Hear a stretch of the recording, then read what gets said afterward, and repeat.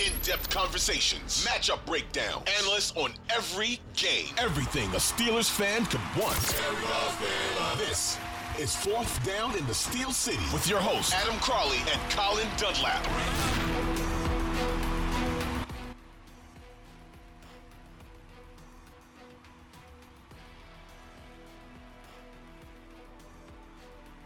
All right, Colin. Hit me with it one more time here. All right, so Mike Tomlin ignores the outside noise. He told us that by virtue of telling everybody before even thinking about it that the quarterback and the offensive coordinator are safe without even looking at the tape, without even digesting this game. He did it pretty much as soon as he walked off the field after they lost to Cleveland, right? So outside noise, he says, elevator music. I believe he's used it one time. Oh, yeah, right? Of course. Something like that. Something. What point, though, do they get in and they have their Monday meeting?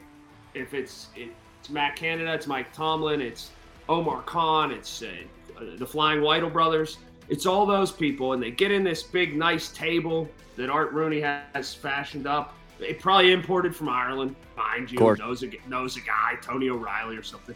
Gets it all built up, and it's wonderful. And they're sitting around this beautiful table, and they're having coffee, and it's all the powers that be. And Mike Tomlin just goes, you know what? Been a lot of noise last couple months, last couple weeks, whatever. We got to give in. I mean, we held out as long as we could. What is Mike Tomlin's held out as long as we could until he goes, we got to play Kenny this week? What's the situation? Paint me that picture, not in your mind, because I think your mind is the same as mine. What will make Mike Tomlin, what you really think will make Mike Tomlin flick that switch? Where will they be? Yeah, my mind would be, you lose to the Cleveland Browns on Thursday Night Football and you don't do anything of consequence in the second half. For them, I think they're going to need to be, what would it be?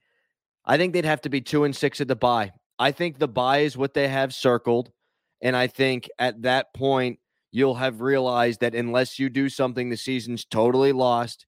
But you also think that the best chance for you to be successful with your rookie quarterback is to give him that almost reset point with the team for the quote-unquote clean slate. I think that's when they would say, okay, this thing, it's not too far gone yet, because they'll believe they can win the rest of the games. They just do. That's the way that they are. I think that's when they would do it. That to me is the drop dead point where Mike Tomlin would finally throw his hands up. And the reason I say that is because this is a stubborn mother bleeper, Mike Tomlin. Well, everybody is in that building. There isn't anybody who's not. And at some points, that's a great quality. You know, it's a great quality when they have an undrafted free agent that ends up making the team and plays. Whenever you say Ramon Foster and that guy plays, or you have a guy like Chris Hoke that gives a wonderful effort for many years to the Pittsburgh Steelers. And a lot of people say, no, I'm not taking that guy. We like him. You know, it's a good quality to have at times. I think, and I agree with you at his exact point, if between now and the bye, the Jets are the only win. And by virtue of that, you would really leak into that bye. You'd have a time to full sail sort of reset, hit the reset button, recharge, restart your season. If they are 2-6, it would be then at the bye, right? If the Jets are the only other win, because it would be the Cincinnati win. If they're 2-6 at the bye and they come out of the bye into that first game and Pickett doesn't start, he won't start until next year. Yeah. I mean, if you're sitting there 4 games under 500 and you can't turn it over to the rookie quarterback, you just never had any designs on turning it over to the rookie quarterback. But I do think he will make that. I do think even Tomlin will relent if it is that picture that you just so wonderfully painted about being 2-6 at the bye. I think even he will say, you know, I held on to these chips and I was not going to push my cards in the middle of the table. Even I got to wave the white flag right now. I can look at it both ways too, though, because I think it was 2012 and the Steelers started 2-6.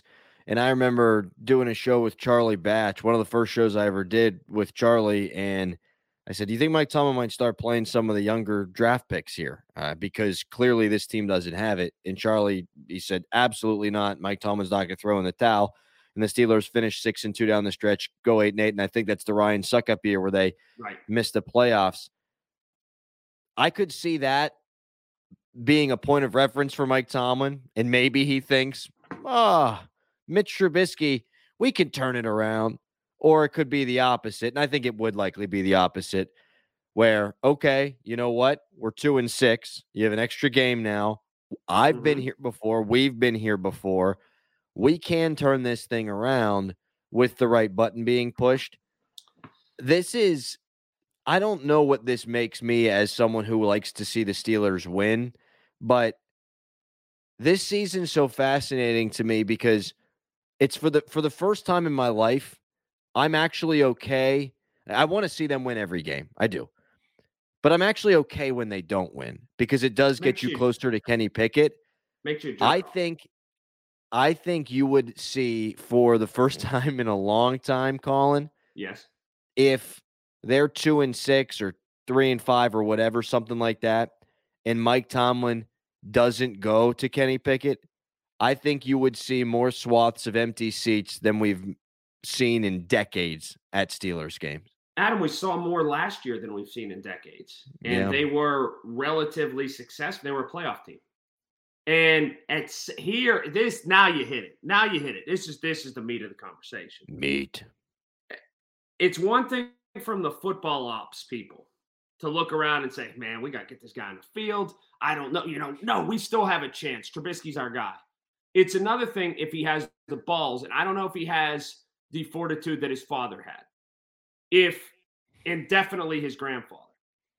If Art II would stand at midfield before a game and look around and say, Michael, he took Michael,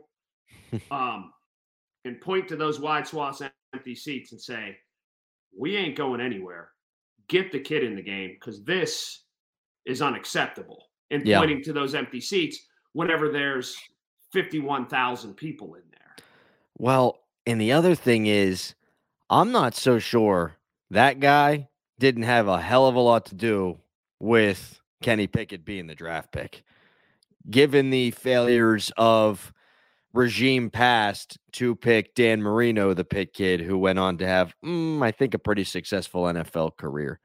So I don't know if he's the guy who would do that and walk out to midfield and say, this is wholly unacceptable.